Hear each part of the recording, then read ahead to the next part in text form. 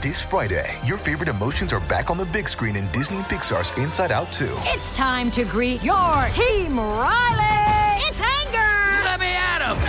Fear. Safety checklist is complete. Disgust. Ew. Sadness is in the house. Oh, no. Hello, I'm anxiety. I'm one of Riley's new emotions. Disney and Pixar's Inside Out 2. There's a part 2? We're going! Rated PG. Parental guidance suggested. Only in theaters Friday. Get tickets now.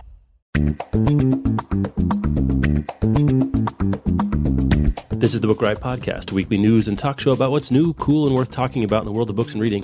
This is episode 197. We're recording on Friday, February 17th. I'm Jeff O'Neill. I'm here with Rebecca Schinsky, and we're coming to you from BookRiot.com.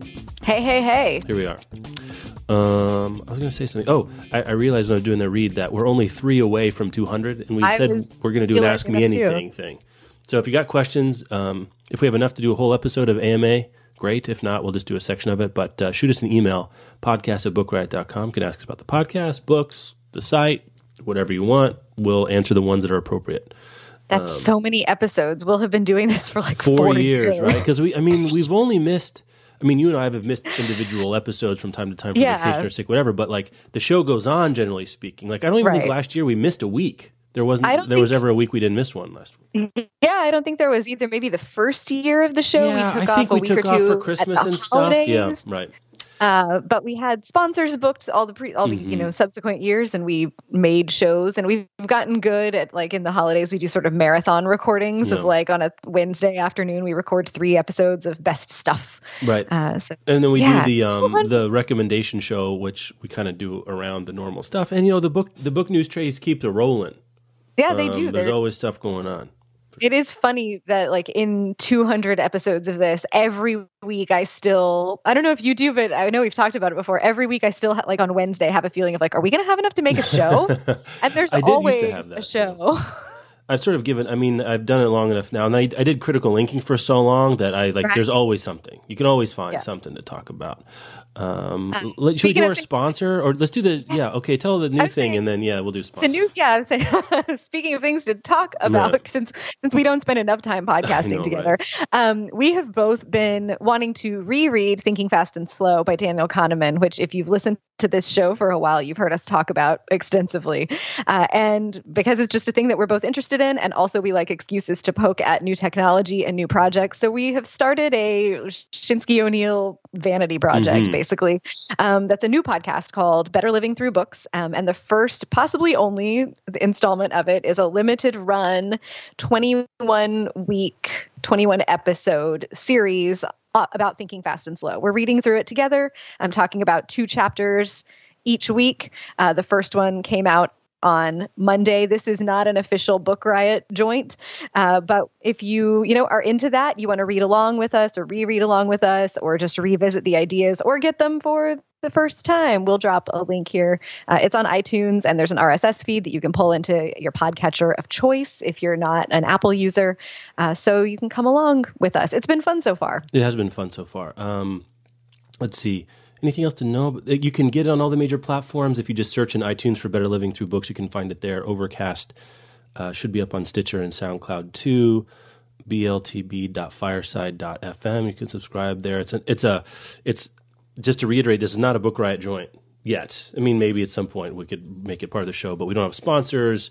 We're using an off-the-shelf podcasting hosting service where we can upload and everything like that. So it looks a little bit different than Book Riot. Well, a lot different. It doesn't look anything like Book Riot, really. But you can find it there. And we're going to do a bunch of episodes and see how it goes. We're having a good time. So episode 1 is out. Did you mention this? Yeah. And then I guess episode 2 will come out Monday. I don't know. We haven't talked about a regular release schedule. Yeah, I can't remember what day this week. Well, we had to upload it. We had to upload it and then submit it to iTunes. It waits a day, so the first one's always a little wonky in terms of the timing. But we'll get onto a regular weekly schedule where you can expect it on a given day. So let us know what you think of it. You can email us here at podcast@bookriot.com or betterlivingthroughbooks@gmail.com. Let's do our first sponsor, and we'll get into the proper news of the week. We've got Madison Reed back this week. If you're not familiar, Madison Reed is a new company that is completely changing the hair industry to give you a better option whether you color at home, at the salon, or at both. It's the first ever at-home hair color that gives you long-lasting gray coverage without a lot of the harsh ingredients that are found in other hair colors like ammonia or PPD. You'll notice the difference right away. There's no harsh chemical smell. Like if you've ever colored your hair at home, you know that like someone who walks in your front door knows that you've been coloring your hair for a couple of days afterward. It's just stinky. You'll have soft, shiny hair, really unbelievable shine. The color is rich. It's multi-tonal, so it looks natural. It doesn't look like you just made every strand on your head the exact same color. Looks so natural like that. The reviews for Madison Reed are full of happy clients that say that Madison Reed color is as good or better than what they get at the salon. And it's all for a fraction of the cost and a fraction of the time. So you don't have to give up a whole day of your life to get your hair colored. They also have what they call a love guarantee. If you're not completely loving your hair, the staff of licensed colorists will send you a new color kit on them. And if you're still not satisfied, they'll give you your money back. So it's no risk, all reward. Go to Madison-Reed, REED.com to find your perfect shade. They have a cool shade finder tool that you can use to determine which one you should be using. And you'll get 10% off plus free shipping on your first color kit when you use the code BookRiot, all one word. So that's Madison-Reed.com, and the offer code is BookRiot to get 10% off plus free shipping on your first color kit. Okay. I like this isn't follow-up, it's just ongoing. I think that's funny that we put that in there. We've seen some stories about this of late, and it seems like there's a little bit of a snowball thing going on here with this particular. Does that feel right to you? Is that what you're noticing? I think so. That's kind of what I was going for with ongoing. Like we just keep hearing about how this is a growing thing rather than growing, snowballing rather than like a sequential steps of follow-up thing. Right. So anyway, to put an antecedent to this topical pronoun that we're talking about, it's the trend of discontinuing or severely reducing library fines. So this is the piece in Slate that's kind of a little bit of a history, but also using the occasion of, I guess, in Columbus, Ohio, the library board announced in December that it would eliminate overdue fines starting on January 1st. The move, I'm reading verbatim now, the move came when the board realized that the fines not only weren't encouraging the timely return of materials, little existing research on the topic suggests that small fees do not affect overdue rates, which I think is interesting. But the fines were actively working against the library's very reasons for existence. This is a quote from the system's CEO. "We shut off access to the library when one of our staunchest principles is trying to provide the widest access to materials that we can. We just felt fines ultimately were counter to the overall purpose and vision of our library. Instead of issuing daily fines, the library now blocks borrowing privilege for anyone with material more than 21 days late and charges replacement fees after 35 days that are refunded if the item is returned." That makes sense to me.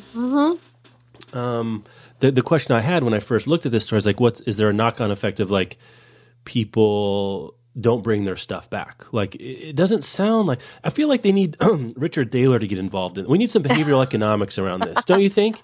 Maybe we've been doing too much thinking fast and slow, which is definitely true. But two things can be true at once. But the first one is, what is the best system for getting people to return their library books? It doesn't seem to be small overdue fees. What would get them back? Will it be shutting off access? I don't know. Yeah, it seems like they're conducting an experiment with maybe not even realizing that that's what they're doing here, that they realize that the use of library fees was counter to the purpose of a library's existence, which is to make books and information accessible to everyone, most especially to people who could not afford other means of accessing them. So if you charge a bunch of late fees, you just have people who can't pay the late fee and then can't use the thing. So I like this idea of restricting your library access. I do wonder about the replacement fee thing. Like I completely understand that a library that has if you borrow a book from a library and you don't return it, they have to replace it. And I understand the passing of that expense on to the patron. But if you are, like Joe Smith, who needs his library and you borrowed a book and like your dog ate it or your kid destroyed it or something, and you can't afford to pay the replacement fee, what happens then? Like, is there an appeal process where you can fill something out to have like financial assistance basically or relief so that you can continue to use the library? Like how does it work? And I guess where's the line between there's got to be a hard floor somewhere, right? I don't know where that hard where you just can't take books and keep them with no, that's a slippery slope argument because it's not even really there. implicit in this, but the idea is, all right, so we're taking away what most people understand to be the stick in the library system to get people to return their stuff, right? The fee is like, we all know this, like growing up. Like I got library fees when I was a little kid too. It was like $0.25 a day or whatever, or a nickel a day. But I knew it was there, and like if you didn't get back on time, you had to pay a fee. Well, we check out a lot of books, and our lives are busy, and we got a bunch of kids. One of the things that does get us to get the books back is we don't want to get charged a late fee for these 25, 30 things. Now, maybe replacing the floor with we're going to owe $8 because we're 2 weeks late with you just can't check anything else out. That's a pretty good replacement that doesn't punish people for not having the scratch to pony up for it. I'm just using a bunch of money analogies now. I think that's interesting. I think that's really interesting as a way of going about it. They say here that they expect to forfeit between $500,000 and $600,000 in income that they get off library fees, but that only represents less than 1% of its overall budget. I would also think there will be some savings in you don't have to have a credit card reader there. You don't have to. You have to process all these micro payments and keep track of it. And so there could be some other savings that go into it. It says, in fact, fines rarely make up a meaningful source of income for a library system. That's the other way Michelle and I think about our late fees. Like, that's late, but it's like we're donating to the library. There's $8 that goes to our local branch of the library.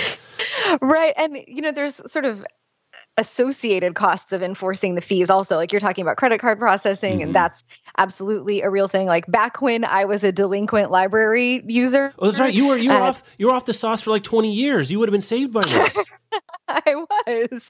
So back when I was off the library sauce, that's a show title. My library, and like before the thing was so far gone that I was embarrassed to show my face at the library, my library sent a couple postcards saying like, here is the item that is late. Here's how much you owe us in late fees. And so there's cost to, design and to print those postcards. And then there's cost to like postal code. I can't make words today. There's postal fees, to put stamps on those postcards and send them to people. And so like if you're talking about, they bring in $500,000 a year for a library system, how much of that goes right back out the door to be spent enforcing the collection of the fines?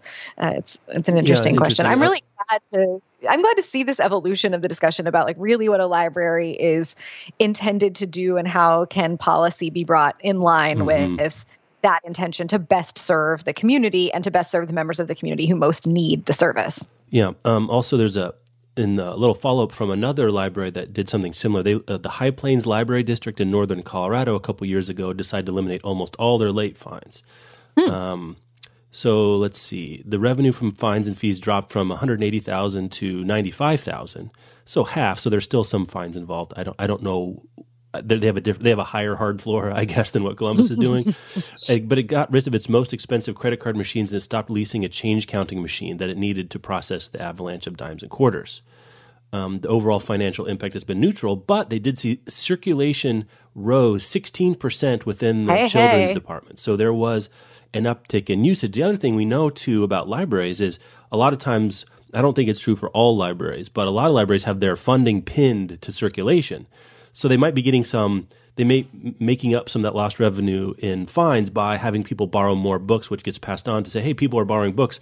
Let's get some more money then. So yeah, and there's a nice sentence in that same paragraph here where they say that they found that the fear that fines were the only thing between civilization and chaos was unfounded. Yes. And that 95% of materials are returned within a week of their due date. So this is a case of like, if you look at the data, you can discover that this thing you think you need, like maybe we don't need a stick really. Yeah. Or at least not the kind of stick that we've had here, because people are honoring the social contract and bringing back their stuff on time. A couple confounding factors, though. I wonder if it's so baked in, the idea of a fine to library users, that even there could be some, tail of behavior modification where that's true. You think the fine, you're still so used to it, you're so acclimated to like, oh my God, I got to get it back, that even if you know that it's been removed, you still might have. I think I would have that. Like, we got to get our library books back. Be interesting to see if over time, as that stick goes away, if people still behave as if there is a kind of stick, or if they are, adhering to some other kind of social contract that the fines were just sort of layered on top of. But I do think it's interesting. Like, I was thinking about, we're again coming back to the thinking fast and slow. You're going to hear us talk about this a lot. I'm so sorry, and also I'm not. Is that the endowment effect works in a whole bunch of different ways, right? Where you give more weight to what you already have or what you already do than it really warrants, and it creates a lot of inertia to not change. And I think this is a really interesting sign of libraries are big bureaucratic institutions that have to interface with the public and the government and their own staff and their own systems. Like there's a whole lot of just crap on a library system that they have to deal with. And to make a change like this requires all sorts of negotiations of that crap. So the endowment effect is especially heavy on organizations like this, where any kind of change just comes with so much ancillary cost that to make a change like this, I think it's admirable to do this. Like you get these, 16%, that's a good number. It's not like a doubling or something like that. And they're losing a little bit of revenue, but on the whole, it's going to be a positive change, but it takes so much energy for them to do that I just think it's admirable that they have people thinking, okay, do we have to do it this way just because this is how we have to do it? Right. And we have to experiment because they don't know. It could be that people kept all their stuff. I mean, that could have been a very, you don't know, right? That maybe the High Plains Desert, they lost all their, they lost all their weeds DVDs because people were checking them out and keeping them. Because, if you're checking out weeds, I'm not sure you're great about late fee on time stuff. But I'm just saying that you don't know what's going to happen, and they took a chance, and it seems to have paid off. Yeah, it does. And I think you're right. Like you do have to accept all the possible outcomes of an experiment like this. And one of them is we might take away late fees and find out that the late fees are the only thing that are keeping people from nicking all our graphic novels. Right. And all of a sudden, like our books don't get returned and we're going to spend more time chasing down replacement fees and it's going to be terrible. And they were willing to take the risk, probably on the belief that sort of communal trust of and the social contract would be powerful enough that people want to do the right thing. Like the stick is really guilt, right? Like, is it the fine that's the stick that's getting you to bring your stuff back? Maybe for some people it is, but maybe for other people or for more of the patrons, the real stick is like, I'm going to feel like a jerk if I keep my stuff past its due date because that's wrong. That's not the thing I agreed to as a library user. I'm curious how they're going to deal with holds because this is something I deal with because I put holds on stuff and then I, of course, I'm like everyone else who puts a hold on something and then takes it. That means there's probably someone else that's going to put a hold on it. So I have usually a relatively narrow window, it seems to me, like a couple weeks to have the thing.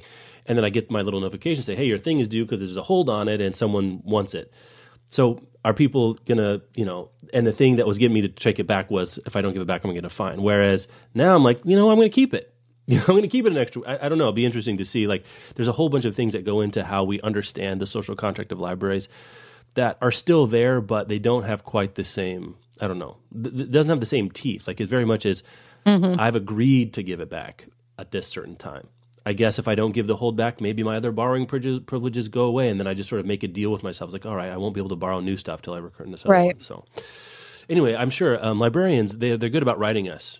Funny that you think, that librarians were interested in disseminating information to us.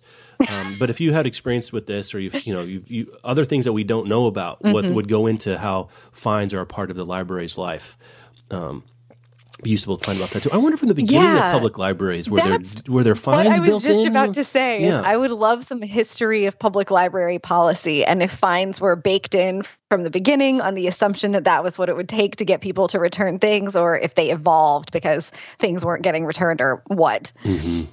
Yeah, interesting to look at there. Okay, let's move on down the road. What's up next? Well, in continuing follow-up, sadly ongoing stories, the book that shall not be named is being delayed. It was supposed to come out, I think, March 18th, but it is being delayed until June so that the author supposedly can include details of the controversy surrounding his book deal and the student protest that resulted in canceled speaking events. And so like the book is about, supposedly about free speech. And I'm sure that I have no generosity for this person at all. So let's just be honest. But I would, these are going to be chapters about how he was attacked. Sure. His free speech was His First Amendment rights were limited, which is not what happens when someone protests you. It was supposed to be out on March 14th, not 18th. I was wrong. But now they're saying it's set to appear on June 13th. Can we just keep protesting just so it never comes out? Like he always has another chapter of like his victimization of how everyone's being censored. Like, should we just do this forever? Right. The hope, I think when this story first was released, one of the Book Riot contributors who dropped it onto our back channel was like, here we go. Like they're just going to begin the perpetual delaying of this thing because Simon & Schuster doesn't want to come out and say that they're not going to publish this book. And I wish that I thought that were the case. Like I wish that I thought that Simon & Schuster had decided we're not going to publish this book and we're just going to let this author drag it out forever. We're just going to keep on delaying, but we're also not willing to like make a statement of removing it because we're weenies. But I don't think that that's the case. Like they have doubled down enough times in enough clunky ways, showing what also appears to be a misunderstanding of what's free speech is, that I think this is probably real, that he has an extension so that he can add this content that his publisher has said, like, yes, that's adding the content to this book that shouldn't exist in the first place. Yeah. I mean, I don't know anything else to say about this except boo. I hope it never comes out. I know. This guy deserves no generous reading. Even someone like me who is interested in sometimes trying to purvey, even for the sake of thinking, a generous reading, I got nothing here. And it's not censorship to say we think this is crappy, that he's a jerk, and that Simon Schuster should be embarrassed to publish it. Like if he wants to go print it out on a mimeograph and distribute it on the street corner, he's certainly willing to do that. I would make no argument that say he should be thrown in jail or something for that, unless it is libel or slander or dangerous in the ways that already exist on the law. But the idea that you can call any calls for Simon & Schuster withdraw their support for the book censorship, I think is obtuse at best and dissembling at worst. So, if you're writing a book about free speech and you don't understand that people protesting your book is not a limit of your own free speech, or that your publisher deciding that they don't want to be in business with you or not giving you a platform, or a bookseller deciding that they don't want to sell your book is not the First Amendment, is like those are not protected rights in the First Amendment, then you don't need to be writing a book about free speech. Right. And the marketplace of ideas metaphor is a marketplace for a reason. It's about people deciding how and what to spend both their real and intellectual capital on. And the book's going to sell because there's enough jerks out there that want to read it. That's just true. There's enough a-holes out there that want to read this book and think this guy's great and whatever, and political correctness is the thing that's causing all of our trouble, whatever, wah-wah, cry into your coffee. The book's going to sell. Simon Schuster's going to make a little profit off it, and, the guy's going to get a platform and whatever. It's a bummer. It's a huge bummer, and I'm really upset about it. But I'm also not, I can't muster any defense of it's kind of a True Colors moment. Like, Publishers Weekly allowed his agent to write a defense of him this week, as if a person's agent does not have a vested interest in getting their book published. Thought that was strange. I have to admit. I will say, I mean, both sides, whatever, both sides, false equivalence. But the week before, they had the editor for FSG Children's Books, I think, wrote a pretty full-throated excoriation of the publishing. So Publishers Weekly gave time to both sides. I think this is one of the situations like, I don't need to give both sides for it, especially if it's the guy's agent. I mean, come on. Yeah, right. That's the sure, if you want to do the both sides thing, but somebody's agent who clearly has an interest. Yeah, I don't know if I said this on the show. If someone would just say from SNS or aside, you know what? We're in the book selling business. This book is going to sell. We're going to sell it. It's our legal right to do it. I wouldn't love that explanation, but it would be honest to me. It would feel I could at least respect that position as opposed to this mealy mouth. Well, it's if you don't want to buy it and you're talking bad about us and you're saying people shouldn't buy this book or Simon Schuster shouldn't release it, you're violating our free speech. Just get out of town, man. Just get out of town with that garbage. You want to make some money. He wants to write a book. Simon & Schuster wants to make money off it. Okay, I get that. That's within the law. But I don't have to like it. We don't have to like it. Right. Let's just all acknowledge that that's the thing that's going on here. Not that they're like supporting some grand mission of the free exchange of ideas. Ben Franklin is not going to get out of his grave if Simon & Schuster pulls the book. He's not going to come say, you know what, guys, this is not what we meant. I'm sorry. You know, that's not going to happen. We're going to be all right. Anyway, that's enough about that garbage. Bookstore sales. Hey. On the rise. We're up 2.5% in 2016. According to preliminary estimates released Wednesday by the U.S. Census Bureau, who, for reasons I still don't quite understand, is in the business of tracking bookstore sales. Store revenue reached to almost $12 billion last year, up about $300 million. Increase marks the second consecutive year that bookstore sales have increased after 7 years of decline, despite 3.1% bookstore sales drop in December year over year, which is interesting. That's something we heard, that December was pretty quiet. I don't know if the election and people were just like super bummed, or they had bought all their books before. The improvement also occurred in a book environment that, with the exception of Harry Potter and the Cursed Child, had no real huge hits. Can I just say something about that? Harry Potter and the Cursed Child sold 5 million copies. Why do we say, why does that get a positive that says, with the exception of the biggest book? I think it seems weird to you. Right. It's like nothing really big happened last year except Trump got elected. I mean, that's a weird caveat. It's a weird caveat. Anyway, I thought that was odd. Sales for the entire retail segment increased 3.2% in 2016, with a 4.6 sales gain in December. So it actually lagged the overall retail environment. So I don't know if that deflates the book selling balloon. That it lagged retail in general, and really it was down 7% compared to the larger retail segment in December. So, you know, I'm not sure what we take from that. I guess it jives a little bit with, is it jives or jibes? I always mix that one right. I think it'd be both and neither at the same time, with our our sense that book selling is all right. You know, plugging along. Yeah, and these are bookstore numbers, not total book sales numbers. So I don't actually know bookstores. Where did they get this? They poll people. Is this like the BookScan thing where it's, or the New York Times bookseller, like they? I guess I'm saying is the big question is Amazon giving them some spreadsheets? Doesn't seem right. Like yeah, that. I don't. Well, Amazon has bookstores now. That's what I'm saying. Yeah. Oh, did I tell you I went to one? Oh no. Yeah, there's a mall on the west side of Portland that we were going to because Michelle was taking stuff back to the shop that she bought. It doesn't matter. I ended up at this mall. And there was, I didn't even think about it, but we're like, it was right across the what do you call it? The aisle, the way, across the way in the mall, right? Because that sounds, and it was just right there. So I walked into it, and I gotta say, it was a nothing burger. Like it was okay, but it was like, I don't know, it was weird. Well, that's when our contributor Peter Damian went to the first one that was opened in Portland, that's kind of what he said about it too. Or was it Seattle? It's Seattle. Oh, Never mind. He went to the one in Seattle. Still. Yeah, that was the first one he went to and wrote about it for the site. Yeah. Yeah. It's it's a bookstore. This is our this is a bookstore. Yeah, I concur and agree at the same. I concur. That's nice.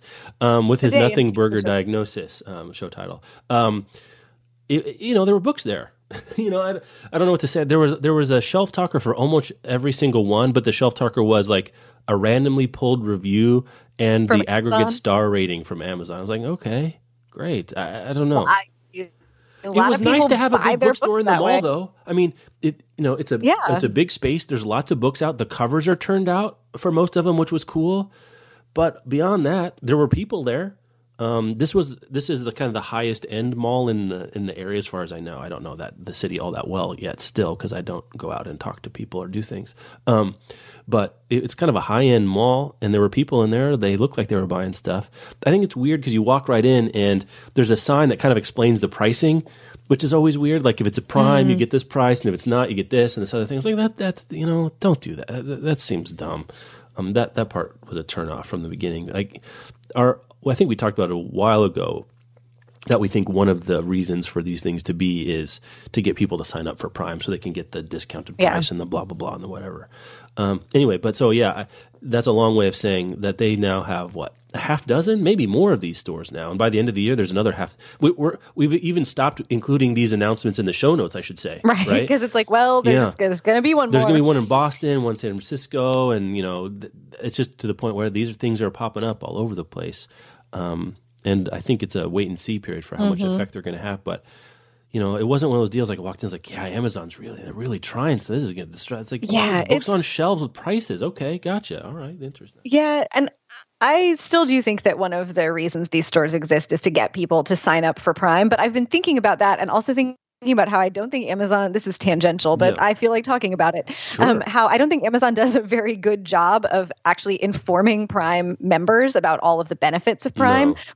Which perhaps is intentional because they don't want you to take it. Maybe they don't want you to take advantage of all of those benefits and end up costing them money. But if you happen to be a Prime member, like I think I mentioned this on all the books, and so it's just worth mentioning. If this is the thing you've already done in your reading consumption life is join Amazon Prime, there are 50 free titles that you can listen to in Audible. If you go into your Audible app and hit channels, there's like an included with Prime one that they rotate those titles, but there's good stuff. It's like good front list stuff.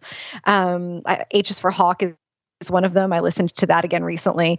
And also you can get 6 months of free digital unlimited access to the Washington Post if you've been wanting another new news source. So not a commercial for Prime, but I caved a couple years ago because of the TV options. And I'm not sad that I can listen to more audiobooks. Yeah. Actually, we were talking about bundling and Shelfie last week, and I got some follow-up email from people both about Shelfie and also about we talked about some of the bundling pricing that Amazon and or Audible was doing, where if you bought an ebook, you could get, they'll prompt you immediately, say, if you want the Audible book, here it is for $5 or something like that. So a couple takeaways from that. One is, most people didn't try Shelfie in among our listenerships, and though the very few that did tried it once, kind of like your story of like I took a picture of my shelf and I was like, there's nothing here, and I'm out. So I guess that goes into our column of our a triage or a postmortem of Shelfie, which was not enough people knew about it, and the ones that did didn't find it very useful, and that's kind of a bad combo right there. Yeah. Even if they did, it wouldn't work. And the second thing is, a lot of people say they are increasingly doing the upsell or the add-on purchase of a discounted Audible book when they buy a paper book or an ebook or something like that. But related to Kindle Unlimited, they said that sometimes the ones that are free in Kindle Unlimited, like the ebooks especially, will also then be heavily discounted as an audiobook. So if it's one of the, I think 50 or so that are in the rotating library, if you go check out the Audible price for those as a Kindle Unlimited user, you can get a cheap version of the audiobook there. So now audiobook sales, excuse me, got a frog in my throat, are becoming like airline tickets, where no matter what price you pay, you feel like you got rogered. That's where I am with audiobook pricing. I don't care unless I paid 99 cents for it. I feel like, should I have paid that much for it? Should I have waited? Is there some other way of doing it? Am I on the right Audible account? Like that? That's where I am with this. Yeah, we've been doing that in our house too, because Bob recently jumped on the audiobook bandwagon. So there's been a lot of like, okay, I've gotten 2 credits a month forever, but now he wants to pick out a book every month. And so am I giving him one of my credits? Are we trying to pick a book that we both want to listen to? Am I going into the backlist of stuff that I bought but haven't listened to yet? Should we just upgrade to get 3 credits a month, but I can't get myself over the hump to pay for that? Hey, my tip for you there is when you use your last extant credit, they will often prompt, if you look at the top when you're logged into Audible, buy 3 extra credits. Just do that on an ad hoc basis. Yeah. When you hit to 0, just add 3 more. Right, life's but too it's short. I've been looking at all those options and then being like, but I just feel like I'm getting rogered no matter what. Hey, you are. Or maybe you're not. I don't know. But it feels like it. Like, my that's default really position is if I feel like, go ahead. Yeah, if they're not rogering us, but we feel like we are, then something's wrong there too. Yeah, then you're still kind of getting rogered. Right? You're getting mind rogered. Then. You have to have the... All right, we got to move on. That's going to break me. Yeah, okay. All right. In happy, cool news, there are theaters across the U.S. that are offering free screenings, 14 cities that are going to offer free screenings on, this is February 18th. So it's tomorrow when we're recording, but it will be over. We can still give them an attaboy. That's okay. Okay, yeah. So attaboy for 14, for AMC theaters in 14 cities that are offering free screenings of Hidden Figures for Black History Month. That's very cool. In addition to the free screenings, this is relevant still, school and community groups and nonprofits can apply for additional special screenings to be held in their town. And the deadline to apply for that is February 28th. The winners will be announced in March of this year. So the statement from 21st Century Fox, which produced Hidden Figures, says, as we celebrate Black History Month and look ahead to Women's History Month in March, this story of empowerment and perseverance is more relevant than ever. We at 21st Century Fox were inspired by the grassroots movement to bring this film to audiences that wouldn't otherwise be able to see it, audiences that might include future innovators and barrier breakers, and we wanted to support and extend that movement. So huge attaboy, I think, for that. I read the book and saw the movie recently, Amanda, and I went on a little date to see it. And that was the thing that we were talking about, that this movie lays out in a real and lived experience of people, in a real story that you can see weigh the concept of the truth in that the world is better, that like diversity is not just good for, it's not just the right thing, but that it's good for business, that when you access 100% of the talent that's available to you, 100% of the intelligence in the world, you solve problems and you can do more things better and faster than if you limit them. And this is a story about the things that NASA would not have achieved, or at least wouldn't have achieved them as soon if they had closed the doors to Black women. And seeing what they were able to do and able to innovate is really incredible. So I'm super excited to see that the movie producers and these theaters are behind the idea of showing this movie to people who otherwise wouldn't be able to see it, and sort of, furthering that message along. Presumably, if you're a library, you would qualify to be eligible to apply. So that would make sense. Yeah. It doesn't say, it says community and nonprofit organizations. I'd assume that if you're a librarian out there and you would be interested in hosting one of these on February 28th, we'll put a link in the show notes to the story, or you can probably just Google it and find it there. All right, let's do another story. Another sponsor before we, kind of wrap up the week. Suddenly we're, a couple mini rants and we burn through the time. The show is sponsored this week also by a new book called The Girl Who Lied by Sue Fortin. So here's the story. So Aaron and Rosine, I think that's how you say it. It's Roisin. Roisin? I'll go with Roisin. I like that. Aaron and Roisin were once friends until a fatal accident ruined both of their lives. Now Roisin has discovered a secret, one Aaron has kept for over a decade, and she's determined to make Aaron pay for her lies. When Roisin suddenly disappears, suspicion soon lands on Aaron. And she would do anything to protect her family, but just how far is she willing to go when time is running out? It's a page turner. You want to find out who did what to whom and what's going to happen. It's available now. That's The Girl Who Lied by Sue Fortin. You can find it wherever books are sold. I also saw, this is not in the read, but I was doing Book Riot deals this morning. I think you can get it for $1.99 on Kindle right now. So if you go go check, you might be able to pick it up for $1.99. So go do that. And then it's $10 for the paperback, or however things are priced. Who knows anymore? But that's The Girl Who Lied by Sue Fortin. Thanks so much for them to sponsoring the show. Let's see. Let's do a couple big new book announcements the last couple of days. One breaking this morning. The one that broke this morning is Neil Gaiman announced that he is working on is it a sequel? Yeah, I guess it is a sequel to one of his big books, Neverwhere. And it's one of the ones I've read, actually, Neverwhere, as funny as that is. I'm not a huge Gaiman reader, but that's one of the ones that I read. And I really like this one, actually, I should say as well. I've liked everything I've read by his hand, I guess, if I'm going to do it that way. Typed by him. I liked all the things typed by him. All of his keywords have been appreciated by my iFace. So it's called The Seven Sisters, and it is a sequel to Neverwhere. So this 20 years ago is when Neverwhere was published. And I guess there has been hints and rumors, and elves have sung about Gaiman maybe writing this sequel, but he says he's actually in the full writing mode of it. And interesting, I thought this part was interesting, little flavoring backstory, is that he said he was especially interested, or he got remotivated in his work with the UN Refugee Agency. Said that Neverwhere gave him the chance to talk about the homeless and other people who fell through society's cracks, but then something about refugees is going to be about the Seven Sisters. So he's taking this fantasy world allegory and using some of his own new experience and education to write it into this sequel, which I think is interesting to see there. Neverwhere, if you haven't read it, I guess that it's kind of like the closest pop culture analogy that maybe people have seen is there's the Upside Down in Stranger Things. No spoilers here, except that there's like a parallel universe happening alongside of ours. In Neverwhere, there's also one. It's much more. It's in Stranger Things. It's kind of a blank nightmare hellscape, whereas this is a inverted fantasy world of London, especially. I don't know, in the book, I'm not sure if it extends beyond London, but there's this alternate London that happens alongside, under, around, between the actual London. And that's what the Notes Neverwhere is called. That it's a good title for that, I have to say as well.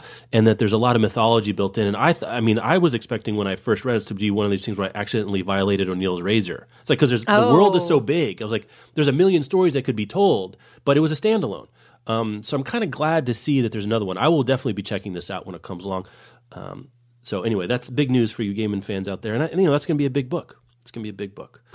The other big one was earlier this week, that 17 years after the completion of the original trilogy, Philip Pullman is going to release another series to follow up his Dark Materials. So the series began in 1995, which in the UK was called Northern Lights, but it was referred to as the Golden Compass in America. So that's the title I still get confused about this. Familiar with, and none of them are called his Dark Materials, but the whole trilogy is called anyway.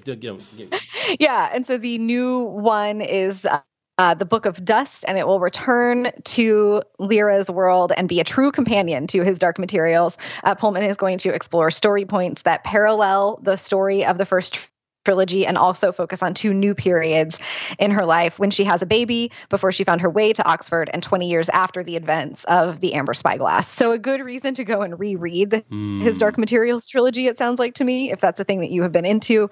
The original report in The Guardian also says that the new series will include characters that are familiar to existing readers, as well as other Pullman creations, including alethiometers. I haven't read this series. I've only read the first one, and it's been a long time. Did they say it daemons or demons? I think animals you can do both. Both ways. Yeah. And some other stuff. Yeah, the world building stuff is going to be in it. Okay. Yeah, Philip Pullman fans, get excited! There is a new series for you built on his Dark Materials. Yeah, it's interesting. I read this one too. This one of my favorite beach reading memories is I got a really cheap. I used paperback of all three of the Dark Materials, and sat on the beach for 2 days and read them all one time. And it was, the book was part of the experience, though I won't say it made it for sure. It's probably the unlimited drinks too didn't hurt. But yeah, I'm looking forward to this. It's weird.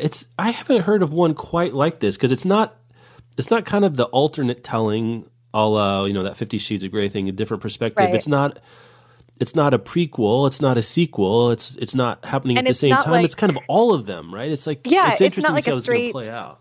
Yeah, I was thinking about the Mad Adam series and the way Margaret Atwood does that, where the books are each kind of a meanwhile for each other. Like all three occur at the same time, and you're just seeing the world in three different ways. And it sounds like it's a little of this, a little of that.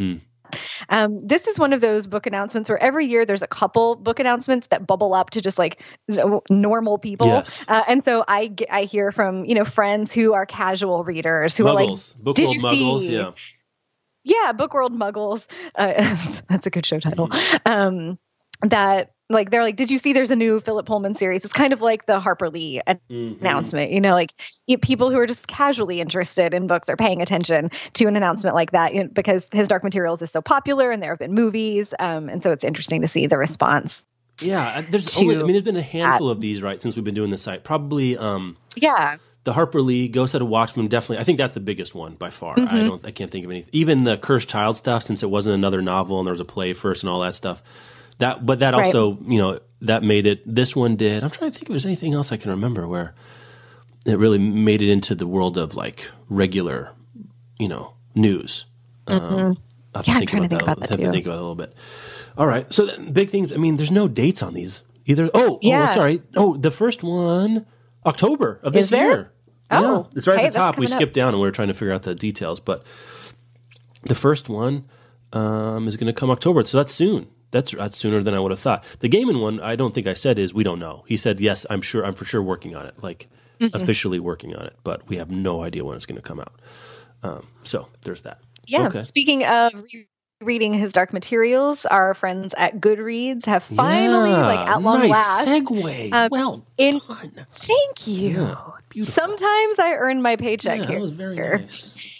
The good folks at Goodreads have finally released a rereading feature, so that if you are reading a book that you have already read and is already recorded in your Goodreads catalog, you have a new way to note that. So like for your stats in a given year, you don't miss out on including the book that you have reread or having it count for your reading challenge or anything else.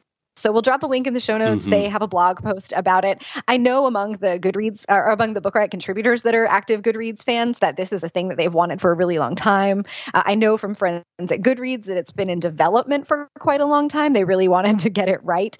So you can, if you're a Goodreads user and you have not seen that already, you can go poke around in your Goodreads app, and the next time you reread a book, you have a way to make it count. That's again, neither you nor I are heavy or even at all Goodreads users. But that's speaking of things that that bubbled up to Goodreads muggles. For those of us who don't use Goodreads, we had heard there's no rereading option, blah blah blah. And a small point, but for those of you who like to keep track of and also use it as a social network where you tell other people that you're reading a book, but it's not the first time. It's a useful function. I'm so surprised it took so long. Anyway, I don't know anything about software development, but this one doesn't seem to me to be like a radical overhaul. But there it is. It's like Twitter adding edit, right? Edit function. Right. Like it's like is it that hard? But I guess it must be, or there's reasons to do it. I've actually come around on the edit thing. I think you just leave it there. And historical record stuff in our political moment, especially. You leave it. You just leave it there.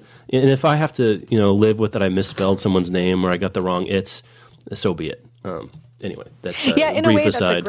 That's tangential, but I think it's kind of a great equalizer that when we're unedited, we all make mistakes sometimes. If we could just accept that, it's fine. Right. And if you're laboring over your tweets and you get them exactly right and you send them off to copy and back, good for you. Good for you. Last thing, real quick. Okay. Powell's. Yes. And this is also, I guess, is turned into a sub interest of our sub interests. A niche within a niche of our interest is subscription services. We're interested in seeing them work and what people are trying to do. Also, what you name stuff, because all the book stuff is taken. So Powell's is launching a picture book subscription service. I think that's a great idea. There's some other ones out there, but I don't think anyone with Powell's reach and platform and retail chops has quite tried to do it this way. It's called Books, Boox. Okay, fair, whatever for a name. Delivers a thoughtfully curated box. Does anyone deliver unthoughtfully? We curate it, but we just don't think about it. We just threw some shit in the box. I feel like curated implies thoughtfully, but anyway, speaking of copying. That's one. I think if it says curated, we're going to imply that someone thought about it. Anyway, right to your doorstep that's another thing. Right to your doorstep or right to your email. We know we don't have to go pick it up from our aunt's house. You're going to bring it to us. Each box features one new hardcover picture book and an additional hardcover staff favorite, along with other exciting goodies. Our kids team has sought out the best new picture books with diverse characters, inventive storylines, exquisite illustrations, and charming prose for you to treasure for years to come. It's $35.95 per shipment and includes shipping within the U.S. People outside the U.S., $12 of shipping. That's pretty good for getting two picture books. Interesting, plus some other stuff. Really interesting to see. The first one ships March 8th. Is Not Quite Narwhal. It's a Simon & Schuster trade by Jesse Sema. It looks like a narwhal that's also a unicorn, which just for my household is quite a hit because one of them likes narwhals, the other one likes unicorns. I don't know. I have to buy this book. Perfect. Yeah. Anyway. Well, Powell's is your, hometown bookstore. I know. So I have to go pick it up over there. Powell's for a long time has done. You don't even have to go to a secret undisclosed location. This is not their first foray into the world of subscription stuff. They've been doing for a long time. I think it's just called Powell's Indispensable or just Indispensable, where that one is, bespoke editions of new literary fiction titles. Like it comes in a slipcase, it's a whole different packaging than we can buy off the shelf. Often they're signed. Sometimes they come up with some ancillary stuff that goes in the package there, but that's been around a long time. And weirdly, it seems like they've capped it. Like it's very hard to get on the list for the subscription for whatever reason. Like I don't know if their deals with with publishers cap it at $1,500 or whatever it is right now. But also interesting that they have some experience doing this. These don't appear to be, unique editions for Powell's. These are what you can buy, but pretty good. Yeah. With kids' books, I think especially, I'm not reading a bunch of kids' books. I can't recommend them to my own kids, let alone anybody else. So people who live in the kids' books area, and there's a thing where we want to buy books for kids, especially those of us who care about books and kids, if we can afford it. we like to give kids books. I think this would be a great present. You know, if you buy a year subscription to someone. This is a good like baby gift. Oh, terrific baby gift. So that's Good job, Pals. Good job, Pals. Pals.com/books. BOOX. That's not an ad, though. Maybe they'll pay us to talk about it in the future. Okay. That's our show. All right. So thanks to our sponsors, The Girl Who Lied. You can go pick that up now. Madison Reed, Madison-Reed, REED.com. Also, go check out Better Living Through Books, BLTB.fireside.fm. That also will be in the show notes. You can, follow along with over there. We haven't decided. We didn't cuss yet in that. Are we going to cuss in that one? Oh, or as you like to call it, swear? As you like to call it, swearing? Swearing, cussing. Do you call it cussing or swearing? I don't call it cussing. You don't call it cussing. That must be one of those things like soda and pop, right? Like it's regional. It's one of those things that like I just do and don't talk about. Oh, right. Like breathing. Right. Yeah. It's like a comma. Right. I punctuate. The judgment is silent. So yeah, I grew up with cuss, but you and I didn't grow up that far from each other, so that might be interesting. Yeah, Did you say pop or Coke? Pop or Coke? I say soda. Soda. That's St. Louis. That's right. I think I knew that about St. Louis. Yeah, I think that right. Because flat pizza and you say soda. Yeah, the Bob rubbed off of me. I say soda. I did grow up with cuss, but I think I transitioned it to swear at some point. I don't really know why. And the three big ones are cuss, and curse, and swear. Yeah, I don't say curse. Yeah, I grew up with cuss. Interesting. I read oaths recently. Someone complained that we don't curse on our shows, swear, and refer to it as minced oaths. Well, we do that for the iTunes rating and for sponsors. They don't want if we're dropping F-bombs, they can't do that. But just from the department of our lives are strange. It was like, if you can't say the F word, don't say anything at all. Foxing doesn't count. Okay. I was like, sure. Okay. Yeah, and the grand scorekeeping of what it does and doesn't count. Thank you for that. I want to know, informal poll, if you want to email us, tell us if you said curse, cuss, or swearing growing up. Or if it's changed. And where you grew up. I want to know what you said growing up and where you grew up. We can do one of those New York Times infographic. I was just about to say, I wonder if this is on that thing. Yeah, it probably is. It probably is. Okay, that's for real. That's our show. We got to get out of here. Okay. All right. Thanks you guys so much for Have listening. A good one.